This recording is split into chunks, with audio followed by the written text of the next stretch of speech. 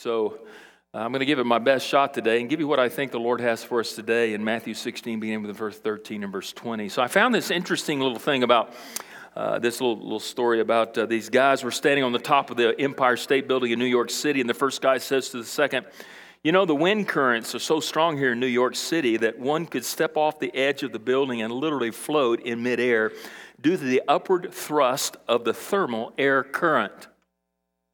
"No way, man. You're crazy," said the second guy to the first. So the first guy steps off the edge in the building, and just floats in midair for about 20 seconds and then returns back to the roof of the building next to the fella. And the second guy is so simply thrilled, and he says, "Watch me do that." And he steps off of the edge of the roof into the open air, and of course he falls like a stone straight down all the way to the waiting pavement below. Splat. The second guy, who's remained quiet up until now the entire time, leans over to the first guy and says, "You know something? Sometimes you can be a really cruel guy, can't you, Superman?"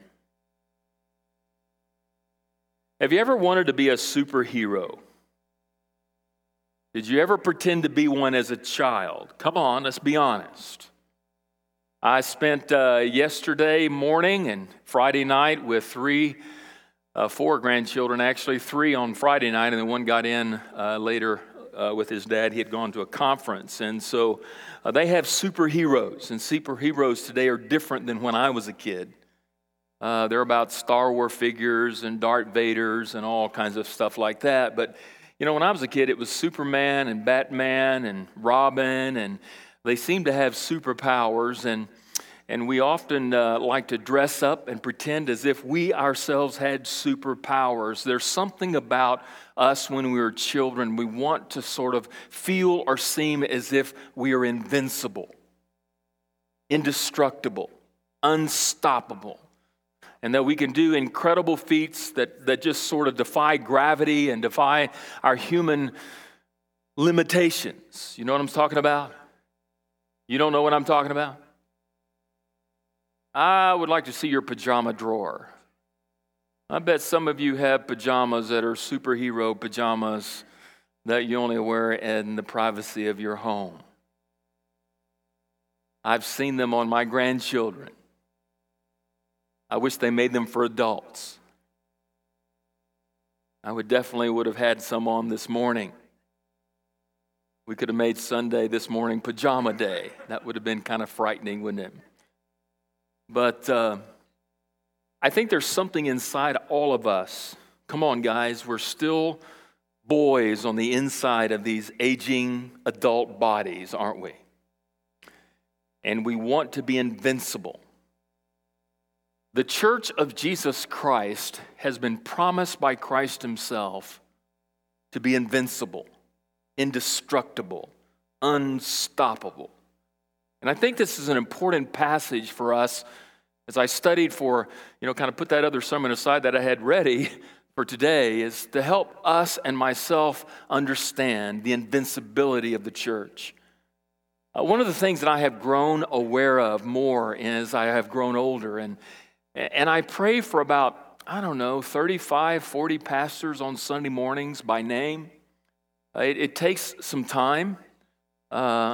And there are some Sunday mornings like today when I'm not quite as prepared as I want to be or need to be. I don't know. I could always use more preparation time, even no matter when I get up on Sunday morning. I never feel quite ready. It's kind of how the Holy Spirit kind of does it, because if you get up and feel completely ready, you might not rely on the Holy Spirit. So, and I pray for these guys, and I call them out by name. And it's been amazing to me how many pastors are discouraged in the ministry today. I've been doing this for a long time, 39 years. And the ministry today is harder than it has ever been. It's different. And there's a generation that's coming up that has no idea how good we had it 39 years ago. I went to a seminary, Southwestern Seminary, where there were 6,000 students there. We were experiencing a revival. Church was something that was a part of people's agenda. It was a part of the to-do list on the weekends, and it was not uncommon for people to just come to church out of habit, out of discipline. But today, it's a different day. With all the stresses and strains and the changes in our culture, our society, I'm seeing that more and more pastors are more and more discouraged because their churches are not growing at the level that they would like them to grow. The pressures of the ministry are huge. And they're beginning to feel these pressures economically and socially and personally, and it's an epidemic. And I shoot them prayers in the morning, and some of our pastors get those prayers. And I've noticed, I don't know if you guys have noticed the last 8 or 9 weeks, they've been more positive than ever before about the sovereignty of God and the power of God who reigns and rules on a throne, who is a God that you can count on, rely upon, and depend upon, because it is God and God alone who grows his church. I think we have a tendency, sometimes to move in ministry, and especially as pastors, as a people, if we're not careful, to seek to somehow grab the steering wheel and pretend as if we are the masters of our own universe and we can manage growth, we can force growth, and we can make growth happen. And we jokingly say, at least I do in staff meetings and strategy meetings and things that we talk about, I know how to fill this auditorium. You want to know how you can fill this auditorium?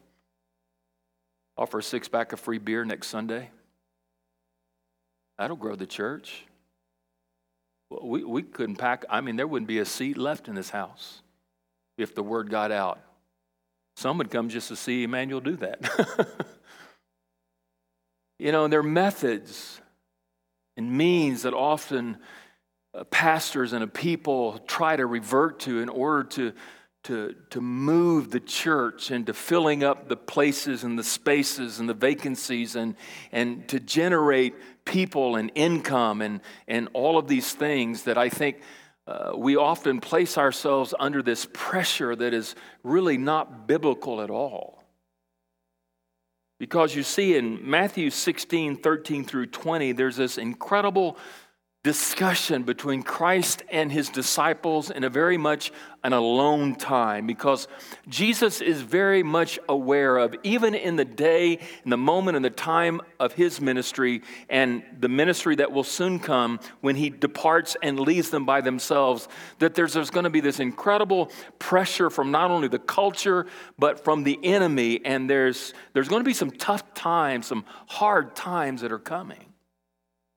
And it's not going to be easy to be a disciple, much less to be a disciple who's been charged to take the gospel and to make disciples to the ends of the earth. And he's trying to instill in them some concepts and some understandings that will help them through the difficult, tough, hard times of ministry and seeing maybe incredible growth, but also incredible stagnation and difficulty, persecutions and hardships. It's not by accident that he writes this in his gospel account as Matthew is beginning to help us understand these concepts about the conquering church. And some of us might say, well, what does this have to do with me as an individual? If you're a part of this church or you're a part of any church, this has to do with you as a part, as a member of that church. While we are individual members of the body of Christ, uniquely placed and gifted and used by God in the body of Christ, we are still one, we are still a church. And despite of all of the weaknesses and the frailties and the hardships and even the accusations against the church is still a vital part of the way that God uses in order to reach a culture with the gospel of Jesus Christ. It is the assembling of yourselves together in that habit that God somehow orchestrates and moves this incredible gospel throughout the ends of the earth. It's his church, and we are to be a part of that church, to be connected to that church, to not just be members of that church, but to support that church with our gifts and our offerings, to be able to see God then move through his church, because that is what I believe he came to establish, is a church where people who come to faith in Christ gather together on a regular basis because we need that rhythm. You need it. We're going to talk about some of that in the month of January, about the church itself and how I'm connected to that and what my responsibility is to the church. But this invincibility is described in verse 18, one verse we're going to look at. And And I know Clyde and some of those have seen the points already, and you are excited. There are only 3 points today, but I guarantee you I have 20 sub-points for each point. So buckle up, and here we go. All right. Christ's conquering church is invincible because, number one, we have an anchor for our faith. We have an anchor for our faith. And I keep thinking about the anchor holds. Anybody old enough to know what that song is? The anchor holds. There's a security, there is an assurance, there is something that happens here. There's an anchor that sort of anchors us as a church in our faith. Our faith has an anchor. There's something that holds us to something, and that something is a someone, and that someone is Jesus. Jesus is our rock. He is our anchor in troubled times, in triumphant times, in successful times, and in hard times. He is the anchor, the ever non-changing, permanent, pre-existent, always the same Jesus, who is our Savior and who is our King. And He is our anchor. How do we see that in verse 18? First of all, there are 3 aspects about this anchor. We see, first of all, the Word of Jesus is an anchor that we can sink our faith into and anchor our lives upon. Jesus says, I tell you. Don't read over that quickly. That is huge. Jesus, the Messiah, the Son of God, I tell you. When Jesus says something, it should be in red letters. And some of us used to know what those Bibles looked like. They had the words of Jesus were in the red letter editions. You know what I'm talking about? Because they were significant. They came from not only Jesus, but they came from the Son of God. And God, who was pre-existent, when He speaks the word of truth. And this word is true. He is saying, I tell you. And it's a statement that Jesus is making that is so significant that He wants His disciples to understand, guys, listen to the word that I'm about to say because it is significant. But the reality is that every word that Jesus ever spoke is always significant. I mean, there was a centurion in Matthew 8 who understood the power of the words of Jesus. When he had a slave who was near death, and he came to Jesus and he said, Jesus, I don't need you to come. Just speak a word, and your word alone will heal him. The words of Jesus are so powerful that they are words of life. They are words that bring forgiveness. They are words that bring healing. And Simon Peter has just made an incredible statement where he has declared his faith and who he believes that Jesus is after having watched and participated with Jesus in ministry. Now Jesus then turns to his disciples and said, I tell you, pay attention. You may not be able to find a place to write a note, but you need to write this down. It's significant. It's emphatic. I tell you, the words of Christ have power. And the reason I want to sort of highlight this here is because in the words that we're about to study, these are the words of Christ. Christ's words have power. They have significance. They have meaning, not only to the church itself, but to the individual member of the body of Christ, the church. There's power in these words. I tell you, my disciples. These are not words to anyone else other than to his disciples. I want to tell you something as my disciples, and this is important, it's powerful. You are Peter. I took a look at that and I see the work of Jesus is also equally powerful in that it's a transformational work. Some of the scholars that I read in the last couple of days seem to suggest that Jesus is not only addressing Simon Peter himself, but he's addressing all the 12 disciples here. He's not just zeroing on Simon Peter. Simon Peter was the one who echoed what the others believed Jesus to be. And Jesus goes around and sort of asks, some believe that he invited and asked several to respond. Not just Simon Peter, but Simon Peter's always the one who sort of takes the initiative and speaks for everyone else. And so Simon Peter steps up and he speaks, and so Jesus addresses him. And I think it's an address where Jesus is not only reminding Simon Peter, but he's reminding the other disciples what their lives were like before they met him. Remember what your life was like before you met me. You see, there's a transformational work that has happened in Peter's life. Remember John chapter 1, I think it's verse 42. Before that, Andrew discovers Jesus. Anybody know who Andrew is? Simon Peter's brother, right? Andrew's the first evangelist really described in the Bible, and he runs and he seeks out his brother, right? You got to believe, you got to come see, man. We have found the Christ. And at that first encounter with Jesus, what does Jesus do? He changes his name to Cephas, which means Peter, which means the rock. And Jesus, I think, as he begins to make this statement, is reminding his disciples, as well as Simon Peter, as well as those of us who are reading this today. You remember the work that I did that has transformed your life, that has taken you from unbelief to belief. Because Peter, we're going to read it in a minute, Peter made an incredible an incredible faith statement. And Jesus said, the only way you could have made that, Peter, is my heavenly Father has revealed it to you. You didn't discover this in the flesh on your own. God has revealed it to you, who I am, my identity, and you have placed your faith in me. And that encounter with me as the person of Christ has transformed your life. And so this anchor is not only found in the Word of truth, but in the work of transformation, in that God is continually, constantly transforming us. And I think he's making this statement to his disciples as I sort of still kind of processing this in my own heart and my own mind. He's moving them deeper in their faith and their understanding as to who they are and who he is to them. You are. I've worked in your heart and life. You are already Cephas. You are already Peter. You are a pebble. You are a part of what I want to use, Simon, to build my kingdom.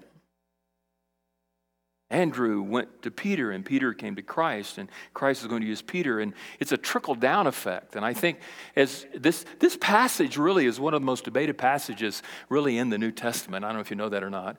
And Catholics like to think that Simon Peter is the one in which Jesus built the rock upon, and it was only Simon Peter, which they believe they are built upon Simon Peter and their faith, the Catholic faith, and therefore that's why they're the true church, and all other churches are not true churches. Because we're not built upon Peter. The reality is just Jesus is saying, I have done a transformational work in not only you, Peter, but all the other disciples who are here.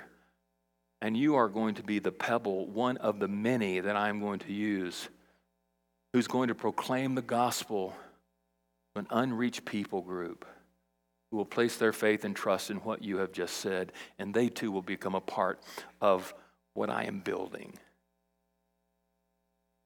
And he's helping Simon Peter understand and helping us understand that we are a part of the work that God wants to use in building his church. I wish it were different, because people are people, and we are often not reliable. We are often not dependable. We are sometimes selfish and self-centered and lazy. We sometimes sleep late. You know, we go to bed late at night and sleep long hours in the morning, like today, and we don't get up on January 1 and come to church because we're up partying, into the new year. People are people, and we're messy. And yet we're the instruments and the vessels that God seeks to use to build his church. And if we don't become those vessels that allow ourselves to be transformed by the supernatural work of the Spirit of God through the person of Jesus Christ in our lives, then who else is he going to use other than his disciples to build his church? And we who are a part of this body, this church called Immanuel, God has grafted us into this vine for the specific purpose of using our talents and our treasures for the building up that he wants to do in the church that he has established called Immanuel Baptist Church. It's greater than just me. It's greater than just you. It's about us as a church. And then notice the way that he describes. You are Peter, and on this rock. On this rock. On this rock. That word "on this" is a preposition of location. And he's saying, Simon Peter, you are the little rock. You are the pebble. You are the quarry, but I am the rock. And he made this statement in a region just 25 miles north of the Sea of Galilee near Mount Herod. Not Herod. Huh? Hebron, I'm sorry. Mount Hebron. I had a locked mind on Herod, but on Mount Hebron, and it was in a geographic location where maybe the possibility he may have pointed to a large rock. He said, Peter, you're this, but I'm building my church on this, on something larger than you, on a rock. And this is where many people believe he's talking to Simon Peter, thinking that you're the rock, but I'm of the contention of believing that there's two other opportunities or possibilities for defining or interpreting the rock, and it could be the person of Jesus Christ. There are many scholars who want us to believe that that is true, and it could be the person of Jesus, but it also could be the gospel that he has just declared, because Simon Peter has made this incredible faith statement. He said, you are the Christ, the Son of the living God. That is the gospel in a nutshell. Jesus is of divine origin. He is the Son of God. He is the conquering King. He is the Christ. He is the Messiah. And we believe that you are the Son of God, the Christ, the promised anointed one. That's the gospel in a nutshell. They have watched Jesus and they come to believe, and their faith has grown to the point where the work of the Spirit of God has transformed them. They have come to the conclusion that he is Jesus. He is the Christ. He is the Son of the living God. But I look at this and I say, how can you separate the person of Jesus and the gospel of Christ? You can't separate the two, can you? I don't think you can, because you can't talk about Christ without talking about the gospel, and you can't really talk about the gospel without talking about Christ. And so the two are inseparable. So the rock that he's saying that I'm building my church upon is the person of Jesus Christ, found through the gospel of Jesus Christ. So what does he build his church upon? What is the foundation of the church? It is the person of Christ and the gospel according to Christ. He builds his church on this magnanimous rock that is unstoppable, that is unmovable, that is invincible. Notice Matthew 16:13. Let's just quickly read this real quick. It says, now, when Jesus came into the district of Caesarea Philippi, he asked his disciples, who do people say that I am? Who do people say that the Son of Man is? That is, he loves that title, Son of Man. It's one of his most favorite ones. But who do people say that I am, the Son of Man? It's kind of an interesting question. Nobody can seem to understand why Jesus, out of the blue, as they're walking in this region, north of the Sea of Galilee, about 25 miles, in the mountainous region, he turns to them without any explanation. He just say, who do people say that I am? Do you think Jesus knew who people were saying that he was? I think he did. He's not asking because he's unintelligent. He's asking them because he's bringing them to somewhere else. It's sort of a back way of getting to where he wants them to go, I believe. Jesus is very intentional. And they say, some say John the Baptist, others say Elijah, and others Jeremiah, or one of the prophets. It's interesting, too, that the disciples don't tell Jesus any of the bad things that people are saying about him. You notice that? I mean, there were some bad things that some people said about Christ. And they take another route, and they describe a group of people that have said, well, maybe he's from God, maybe he's of God, maybe he's one of the prophets, but they fall short in acknowledging that Jesus is actually the Christ, the Son of the living God. They don't quite get there. There's a place, or there's something in which they're missing. They believe they elevate him to here, but they don't elevate him to his rightful place. And then Jesus says to them, but who do you say that I am? And that's always the important thing to ask. What is your personal belief about me? Because it's easy for us to say, well, he says this and she says this, and then never say what we actually believe. Because Jesus is a personal Christ, and he came to change us personally. Who do you say, my disciples? Who do you say that I am? And Simon Peter replies for everyone. He said, you are the Christ, the Son of the living God. You are the Messiah. You are the anointed one. You are the conquering King, the Son, the descendant, the divine descendant of the living God. And Jesus then answers to them. He says, Simon, son of Bar-Jonah, for flesh and blood has not revealed this to you, but my Father who is in heaven. He reflected authentic faith, but this authentic faith was reflected only because it was revealed by the Father. Where did he get this insight? Not on his own, apart from God, but with God's help. Our faith in Christ is grounded on his word, is accomplished by his transformational work, and it is provided for by the way. Jesus said, I am the way, the truth, and the life. No man comes to the Father except through me. And he, the person of Jesus Christ, and his way is the rock by which we build our church. And the reason I sort of struggled with this in the last several months as pastoral staff, we've been kind of figuring out where we're going in 2017, and we're going to unfold that for you in the month of January as we kind of go along a little bit further on. But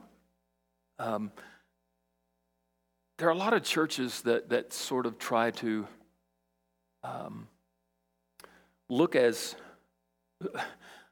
at methods and programs and ministries and activities that generate growth outside of what I believe is the best way to generate growth, and that is a dependence upon Christ himself. I mean, lights are good and big screens are okay, and, blue jeans, whatever. But is that really what we rely upon? Is that what we really anchor? Is that what we really put our faith and our hope in that's going to generate activity of the Spirit of God, bring a movement of God, to draw people into the kingdom of God and become a part of the church? And in troubled times, Immanuel Baptist Church, for some of us have been here during the troubled times, what has anchored our faith? Christ, the solid rock who never changes. His word that is always true, his work that is continually transforming lives, and the way that never changes through the power of the gospel. And we need to enter, I believe, in a new dimension, a new era as a church in which we are more anchored in the person of Jesus Christ, because I think times are going to get harder, not easier, for the church. I think there's a lot of evangelicals that are putting incredible hope in our president-elect, thinking that he is going to help the church and we're going to have a prosperous time as a church under new leadership. But I don't find that to be true. Our answer is not found in a new president. Our answer as a church is not found in a new program. Our answer is not found in a new method. Our answer is not found in a humanistic thing. Our answer is found in the person of Jesus Christ through the power of the gospel of Christ that transforms lives.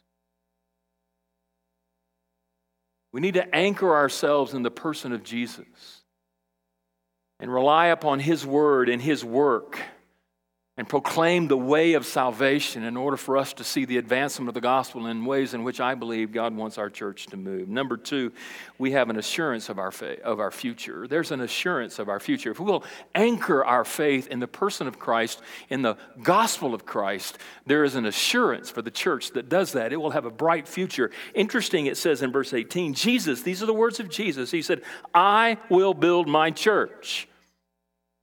He says, I.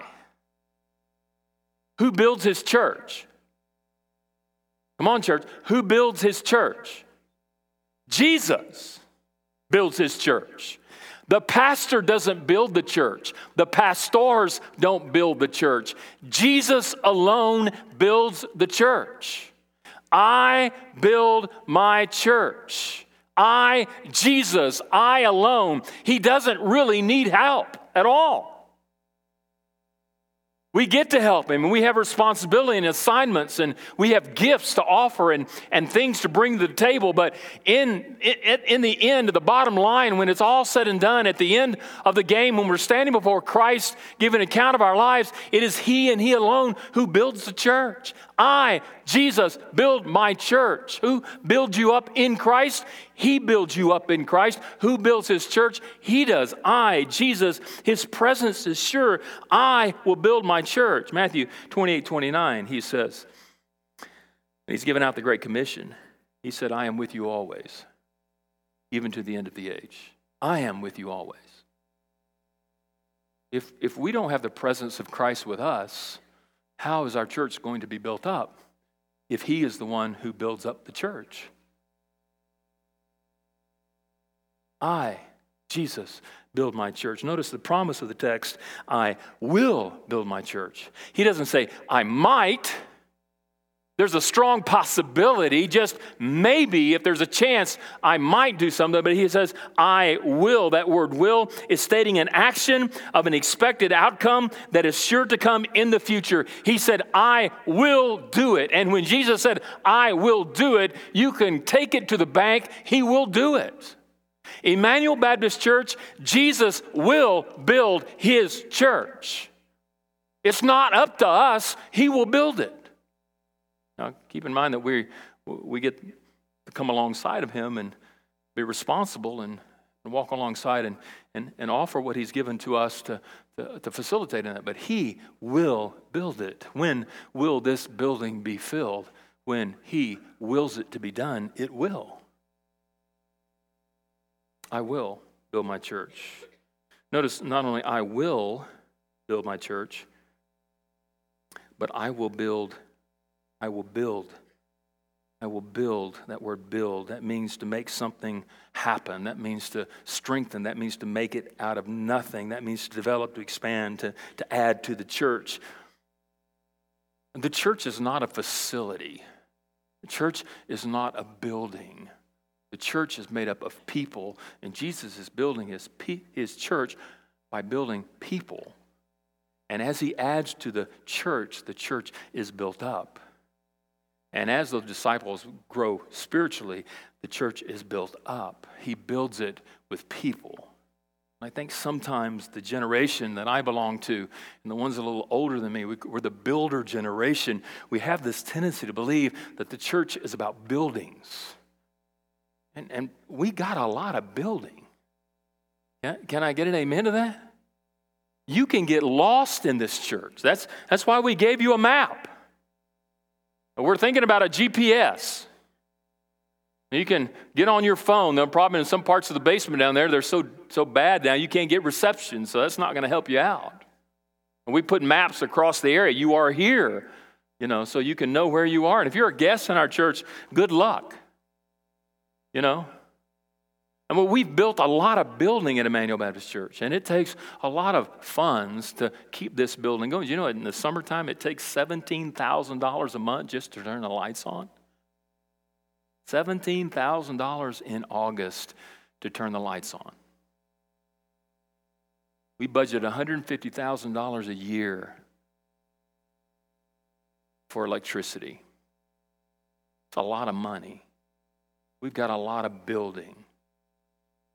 And I'm convinced that God allowed us to build this building because God wants this building here. But let's not ever forget that the building that he's doing is not about a building, it's about people. And we need to be in the people business, not in the facility business. And he's going to build his church. He's going to build it up. But notice he said, I will build my church. I will build my church. Whose church is it? Come on, whose church is it? It's his church. Immanuel Baptist Church belongs to Christ. And sometimes, the longer we're here, the more we think we own the church.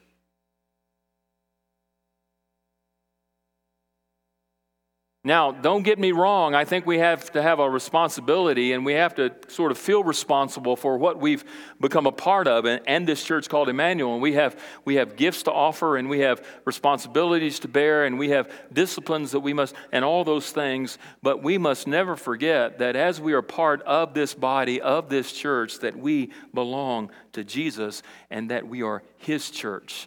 We are his. But there's a comforting aspect about the possession of the church in that we belong to Jesus, that if he possesses us, then there's an assurance that is sure that if he possesses us, then no one can steal us or rob us or destroy us or kill us or prevent us from accomplishing what God wants us to do. And I wish I had time to camp out there a little bit more, but I don't. And number 5, notice he said, I will build my church. I will build my church.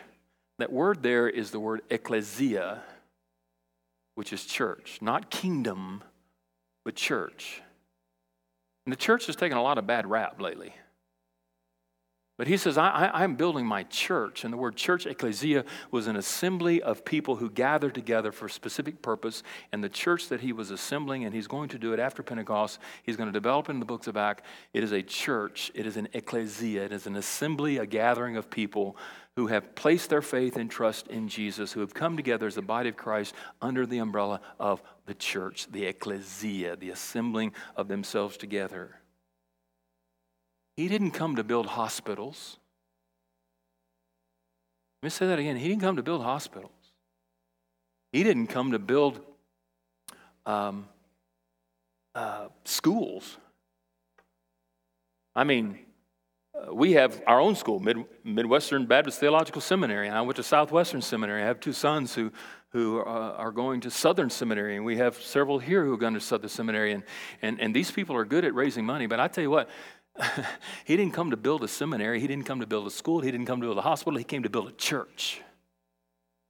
And I think sometimes we as a denomination and sometimes we as people forget that he came to build a church. Those other things have their place and they are good as long as they help in the purpose for which God has established the church, and that is to build up the church. You see, the seminaries exist to build up the church. And so we must understand that he came to build his church. Do you find any comfort in that? I will build my church. There's some assurance here that helps me understand and realize that while we have responsibility and we're going to be held accountable for those responsibilities, that in the long run, our faith, our dependency is on Jesus and Jesus alone. Because quite frankly, in the last 9.5 years, I've not always viewed it that way. And I've taken on this incredible burden as if it's my responsibility to generate growth. There's a lot of pressure among pastors today. I remember at a time when I was younger, not so long ago, I was talking to a committee that was interested in inviting me to be, in the leadership of their institution, and they wanted to know, how many baptisms did you have last year? Why'd they want to know that?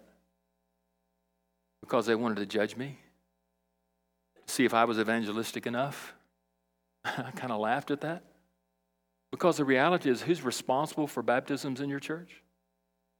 Who? Say that again. Jesus. Let me read to you a couple of verses. Acts 2:47. And the Lord added to their number day by day those who are being saved. Who added to the number? The Lord. Wasn't the disciples, it was the Lord. Acts 9:31, and the church throughout Judea, Galilee, and Samaria enjoyed a time of peace. It was strengthened and encouraged by the Holy Spirit. It grew in number. The Holy Spirit caused it to grow in number. 1 Corinthians 3:6 and 7. I planted the seed, Apollos watered, but God made it grow. So neither the one who plants nor he who waters is anything, but only God who makes things grow. Who grows the church? Who? God.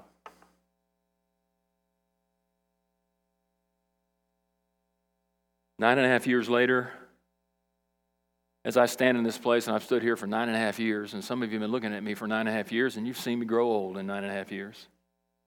Right? And guess what? You're looking older too. You are. We're not getting older, we're just getting better. But there's a lot of young pastors out there who are feeling the pressure to grow their churches. A lot of the pressure comes from inside themselves because they see themselves as failures, that their church isn't growing, by a denomination who measures them by their growth. But are they really responsible for the growth of the church?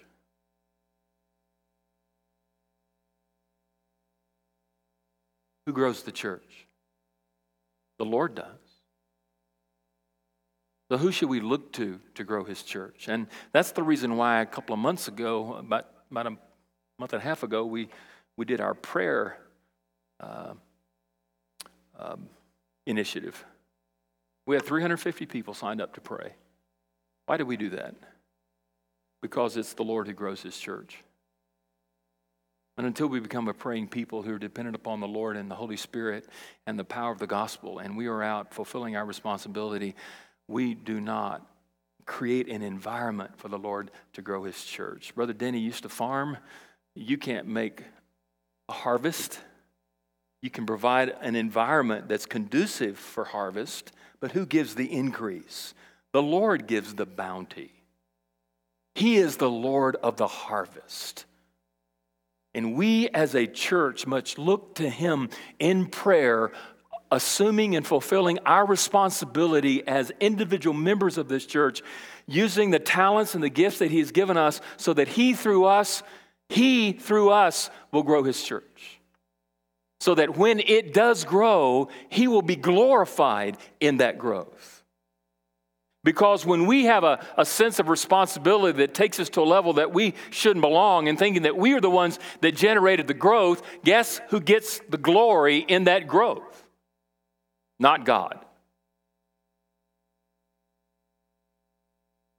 And so we must understand that there is a sense of comfort here in that I can be assured of the fact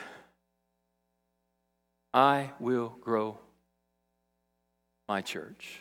Jesus says that to us. Immanuel, God will grow his church. I don't have time to read verse 20. I wish I did, but if you look down at verse 20 in that text, he tells them, don't tell anybody I'm the Messiah. You go ahead, look, don't tell anybody I'm the Messiah. After he said this incredible thing, he says, don't tell anybody I'm the Messiah. Why would he tell them? He said, because it's not time. It's not time to tell people I'm Messiah. It will come to a time in which I'm supposed to be proclaimed to a lost world that I am the Messiah, that I am the Savior, that I'm the Christ. But it's not time yet. Why? He's saying, wait. I don't know about you, but I don't like to wait. Do you? Waiting is a thing that does not come natural to me. And so God is saying to them, wait for the right time. And in the meantime, prepare for what is coming. For there will come a time in which you will then proclaim what you have just proclaimed to me, to a lost world that desperately needs to know Christ. And through that rock, through that testimony, through the person of Christ and the gospel of Christ, I will build my church. Number 3, we have an authority in our fight. This is last. We have an authority in our fight. Interesting, he says in the last part of verse 18, and the gates of hell shall not prevail against it. What an incredible promise. We have an authority in our fight. Who's our greatest enemy? Who's our greatest enemy? Somebody help me out. Self? Satan? The greatest enemy is death. Remember when we were created in the garden, Adam and Eve? Was there death? When did death come about? Because of sin. Because of sin, we die. Death is our ultimate enemy. And the word hell here is the word Hades, which means the place of death. There's a lot of interpretations in this passage, and I think there's room for some negotiation here in some of those applications. But he said, the gates of Hades, the gates of death shall not prevail against it. That word shall not means that it shall not overcome, it shall not dominate, it shall not overpower, it will not absolutely under any circumstance prevent or prevail, overpower the church. And what are we doing as a church? We are invading the pits of Hades, redeeming lost souls through the gospel of Jesus Christ in the person of Jesus Christ, who are hell-bound because of their sin. And he has them in their clutches.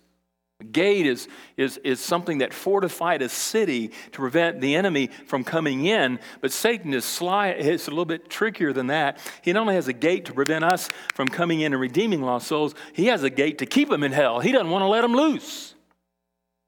He wants to keep them bound and held captive and eternally damned because of their sin. And they are held bound because of their sin. And death reigns over them. But Jesus conquered death. How? We became his church because he lived and he died. But he rose from the dead and we were bought with a price. And that price that we were bought with liberates us, where death is now no longer a sting to us. Oh, death, where is thy victory? It's not victorious over us anymore, is it? Now, we physically die, but we will one day be resurrected. And so we, through the power of the gospel, are invading the domain of the enemy, redeeming lost souls. And we're boom, come on. And Satan's holding on to them, but he's not going to win. He can't overcome the power of Christ and the power of the gospel. The gates of hell shall not prevail against the church. It can't keep us from our mission. It cannot. It will not. Don't believe the lie. Satan is a deceiver. And self sometimes sees the impossibilities rather than the possibility of the power of the gospel and the person of Christ. One last, John 11:38. Turn your Bibles there, and I'm going to close with this. I went a little bit longer than I thought I would, but I'm just kind of filled up, so I just dumped it out on you here in just all this time, right? John 11:38. Jesus is in Bethany, and he hears that Lazarus is sick. And he takes 2 days before he responds. In the meantime, Lazarus dies. Martha's upset and goes out to him and tells him, you let him die. He calls for Mary, and Mary goes out thinking that Jesus is going to talk to her, but where's Lazarus? She takes Jesus to Lazarus. In verse 38, and Jesus, once more deeply moved, came to the tomb. It was a cave with a stone laid across the entrance. And take away the stone, he said. But Lord, said Martha, the sister of the dead man, by this time there is a bad odor, for he has been there 4 days. I used to work with the DeSoto Police Department. I've gone into places where people have been there for 4 days and longer, and there's a stench. It's not pretty. And Jesus said, did I not tell you that if you believed, you would see the glory of God? So they took away the stone, and then Jesus looked up and he said, Father, I thank you that you have heard me. I knew that you always hear me, but I said this for the benefit of the people standing here, that they may believe that you sent me. And when he said this, Jesus called in a loud voice, Lazarus, come out. The dead man came out, his hands and his feet wrapped with strips of linen and cloth around his face. And Jesus said to them, notice these words, take off the grave clothes and let him go. Some of your translations say, loose him. Let him go. Loose him. Death had a grip on him, and Jesus loosened the grip and put life into his dead body. And that is a beautiful, wonderful illustration of the power of the gospel of Jesus. For Jesus, in a verse just preceding this one, the same narrative said, I am the resurrection and the life, and whoever believes in me, though he die, yet he shall live. For everyone who lives and believes in me shall never die.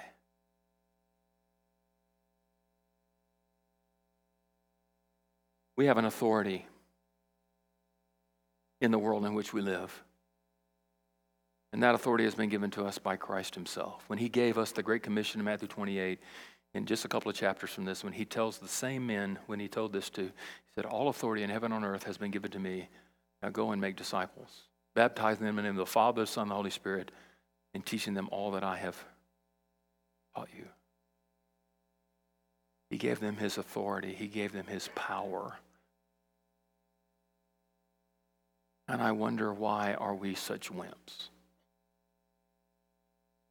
Why are we afraid? What are we scared of?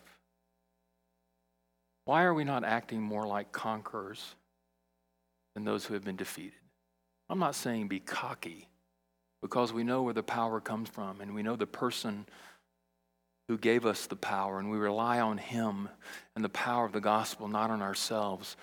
But in our humility and in our obedience as we go into the lost world called Wichita, we go with his authority into a fight where we are letting loose those who have been enslaved by sin and damned to hell.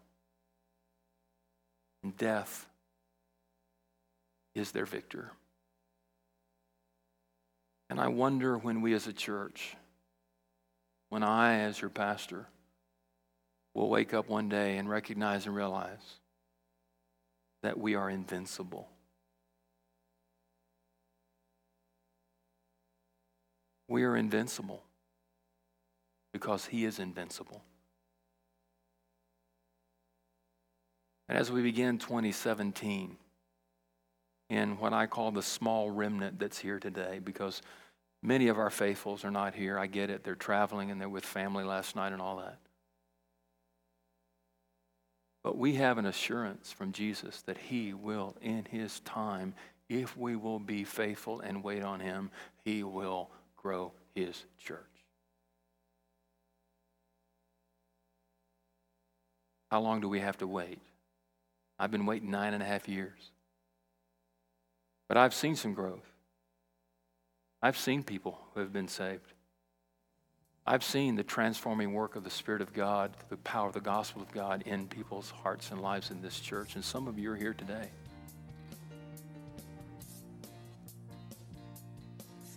He is working. He has not abdicated his throne. And he says to us today, as we begin a new year, I will build my church. Look to me. Rely on me. Wait on me. It will come. Let's pray.